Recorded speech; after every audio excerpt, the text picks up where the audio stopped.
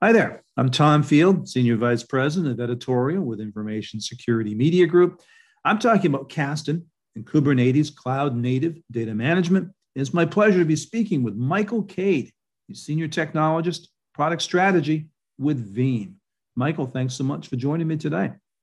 Hi, Tom. Pleased to be here. Michael, let's start here. With cloud migration, data management really has changed. But what about the challenges that enterprises face? Have they changed? I think in a nutshell, no. Really, things like accidental deletion, things like uh, malicious activity, ransomware attacks that we've heard nothing but in the media over the last 12 months, nothing's changed. Yes, okay, the platform has changed dramatically it's just different. It's potentially can be deemed as a little bit more complex, but that's just the way technology is. If you're changing the way the platform looks from a physical to virtual, that was also complexity. But the underlying challenges are still the same from a data management point of view. I need to back up. I need to be ready from a recovery point of view when it comes to being able to get my application, my data back up and running. But yeah, I don't think there's a distinct change apart from maybe the complexity. Michael, from your point of view, why has data management traditionally not received the attention that it really deserves? Oh, that's a good one. I guess in the list of or the priority, which obviously I've been in the background backup industry for a while, and I'm all aware of how far down the list the backup or data management sits, and it's generally alongside security. Which, when you think about it, how much of an impact that has on day-to-day business, i.e., not having a security strategy, not having a data management strategy, it should ultimately be probably top of the list. But well, the shiny things at the top, the platform, the infrastructure, the storage, the networking, it's all much more exciting and much more I guess rewarding as well, because the thing with security, well, that stops the bad actors getting in and affecting anything within your environment. So you only really know and need security after you've been hit. It's a bit like being a school kid on your bike. You can go as fast as you want until you fall off, and that's when you start thinking about how fast you go, right? Um, but at the time, it's really fun going as fast as you can. The and the analogy there is that, well, from a backup point of view, you only really know you need backup when failure scenarios happen, when things like accidental deletion, we all do it, we've all deleted something, whether that's an email, whether that's a file. And then that same accidental deletion happens with databases. DBAs, they do delete the databases. And also from a Kubernetes point of view, the one that I've seen just this week, is namespace deletion, which try recovering from namespaces in a Kubernetes cluster. It's not an easy thing. So I guess the answer is it shouldn't be, but it generally is. And I think that's the part where, from a community perspective, that's what we're trying to raise, is that we need to be thinking more about the data and how important that data is. And I think it is changing. There is a shift, but it's going to take a long time. And the ransomware stories, everything that's going on is only highlighting the fact that this is needed. Michael, you brought Kubernetes into the conversation. With Kubernetes and cloud native data management, this conversation expands beyond developers. It involves platform operations now. How do you see that as a real game changer? So I think the big thing around developers or DevOps is kind of where or why Kubernetes became, or cloud native or container orchestration became a thing, to help developers or the culture of DevOps to deliver faster their applications to the business, whilst the operations team can focus on the underpinning hardware, the infrastructure, etc.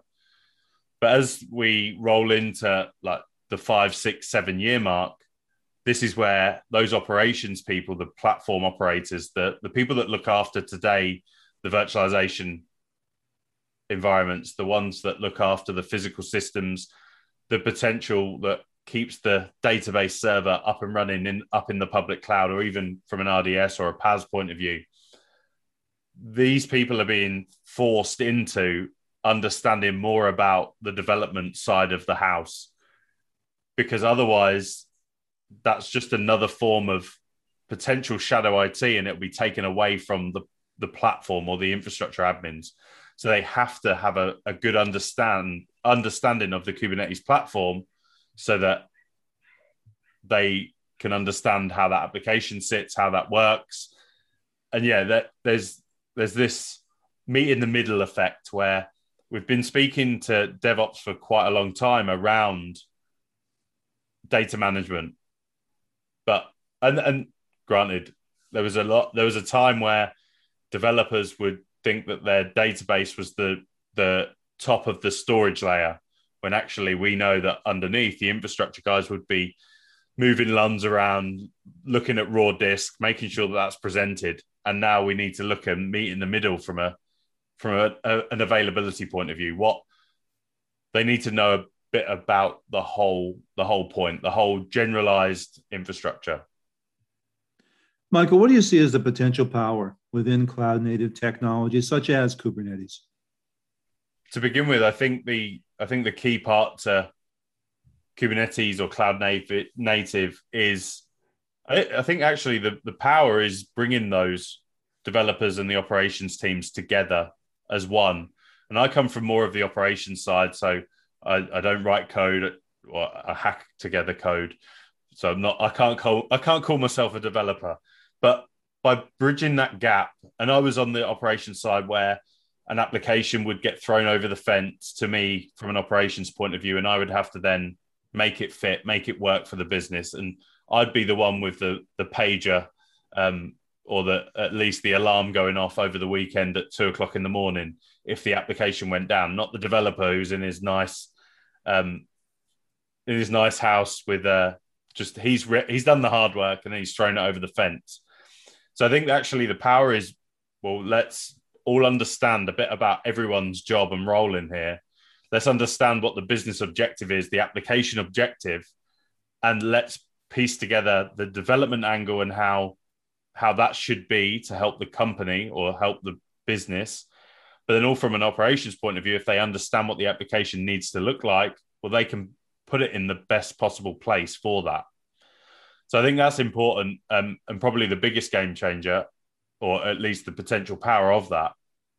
But also the benefit of Kubernetes is how portable Kubernetes is as a platform. So if you're running, like we've got lots of managed service Kubernetes out there. Let's name the major public clouds, the Microsoft AKS, AWS EKS, GKE from Google. All of those different options are very much out there, as well as the on-premises, the VMware, Tanzus, the Red Hat OpenShifts, etc. But the key benefit to Kubernetes on all of these platforms is that if I run today on OpenShift, I can move, or the potential to move that workload into AKS, EKS, GKE, and then back again, and scale that accordingly is there. That's one of the cornerstones of Kubernetes as a platform. Yes, we could do that in a way to virtualization, but you had to have VMware, another abstraction layer over in different areas. Plus, you were talking about gigs of data for the virtual machine to be moved. And Veeam's been doing this for a while, about moving workloads from here, there, and everywhere, being able to recover workloads here, there, and everywhere as well. But when you start talking about container orchestration, now you're talking about megs of data. And then potentially the state of that data is already replicated to a secondary location and could be pretty much hooked into wherever that needs to be. So that portability message becomes a lot more clearer and easier to achieve as well. I mentioned Kasten up front, and I know Veeam recently acquired Kasten and its K10 data management platform. What are some of the best practices that this solution addresses? From a best practice point of view, I think the first and foremost is that there's a common theme amongst probably half or maybe less than half now around stateless versus stateful, and that Kubernetes is only good for stateless workloads. Think about your web server, your front end website for your business.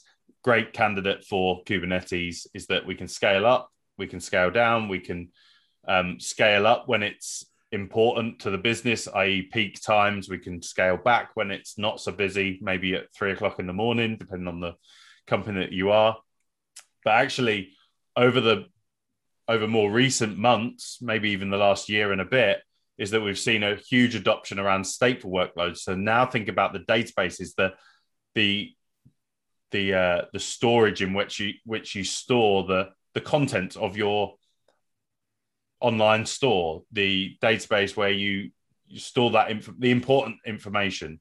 So think about NoSQL type databases, SQL databases, batch processing, messaging queues, all of them. The reason why we're doing and using these applications or these workloads is because they have some state. Think about login.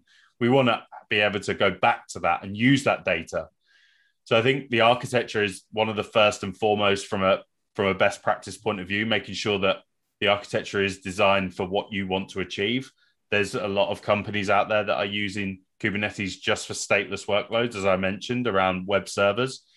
But there's equally, if not more, companies now adopting that stateful set, that the ability to run their databases alongside their web servers so that everything's close together within the Kubernetes cluster.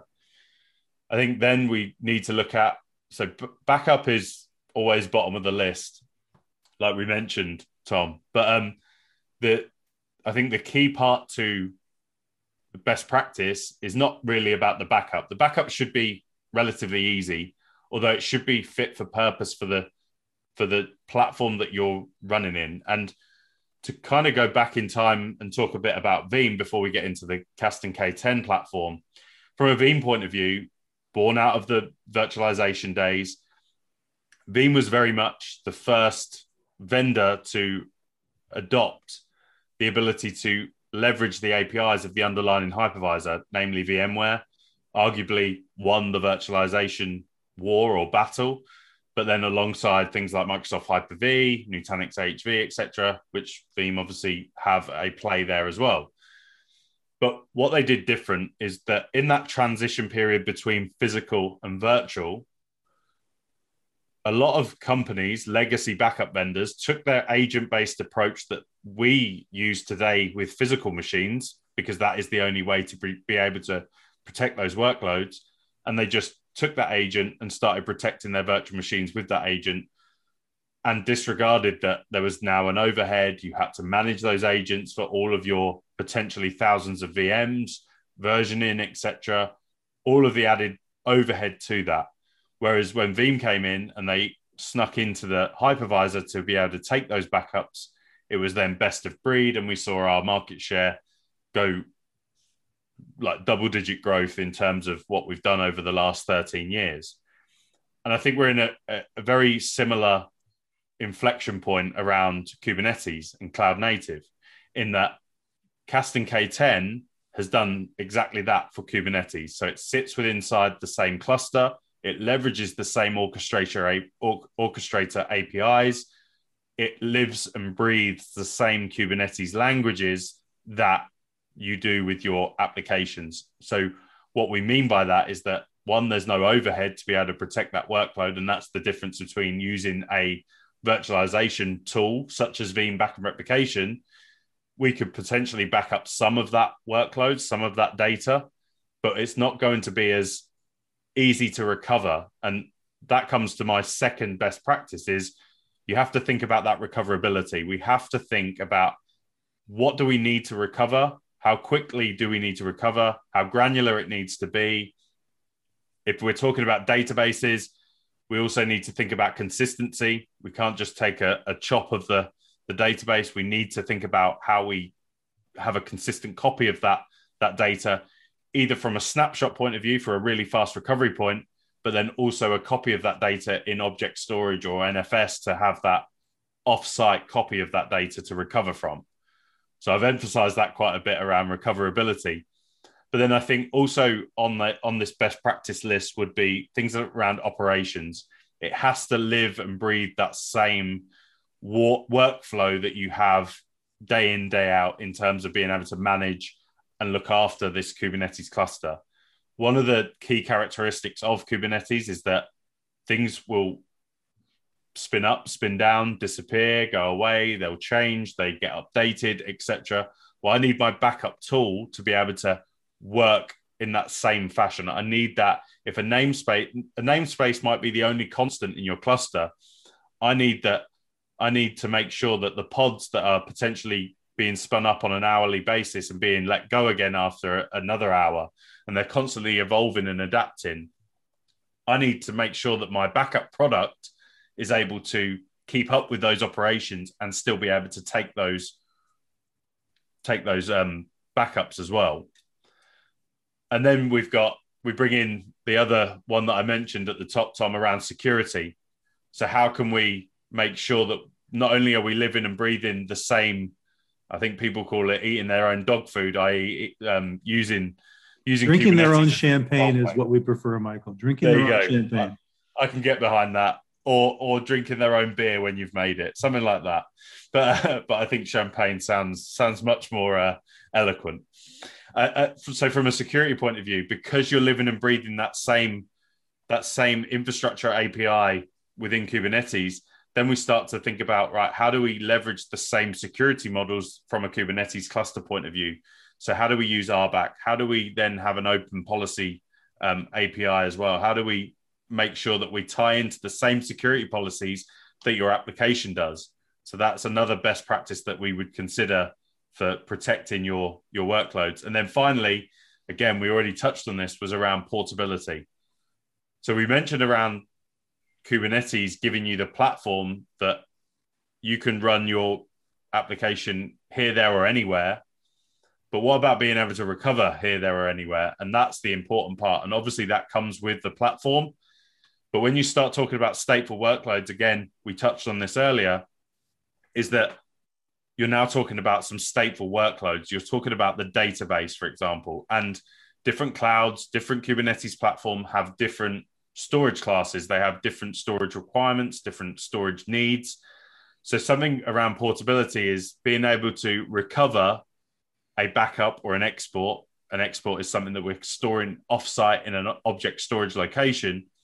Being able to store that in a offsite location and being able to recover that into any location with the ability to then transform that.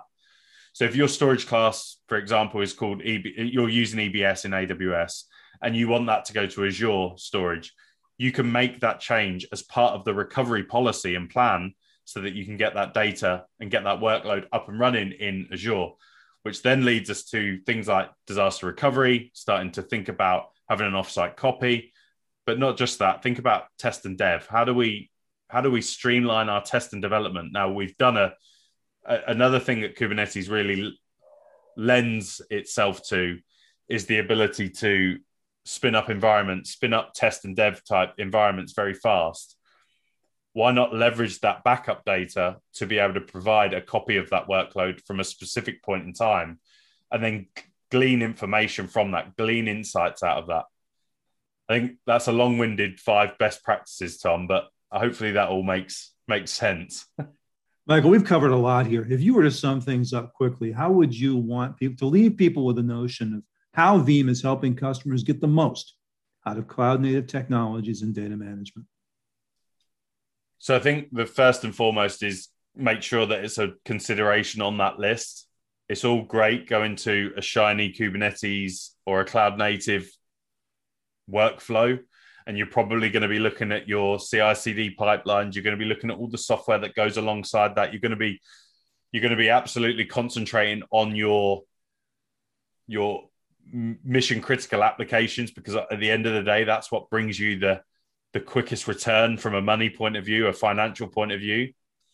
But also the biggest ask I would ask, and it doesn't matter really whether it's Kubernetes, VMware, physical cloud, is think about those constant challenges. Ransomware is very topical at the moment. It's in the news.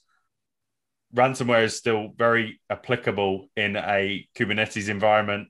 We saw one at the very beginning of 2021 where it focused on attacking Kubernetes clusters and taking them over to mine cryptocurrency for one. And obviously we've heard a lot more around other areas of ransomware against different platforms.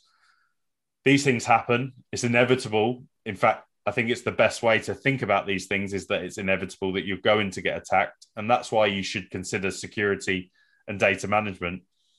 But also just think about how important that data is to you and your business. Like what would happen if you didn't have access to that data for 8 hours, 16 hours, 2 days, 5 days?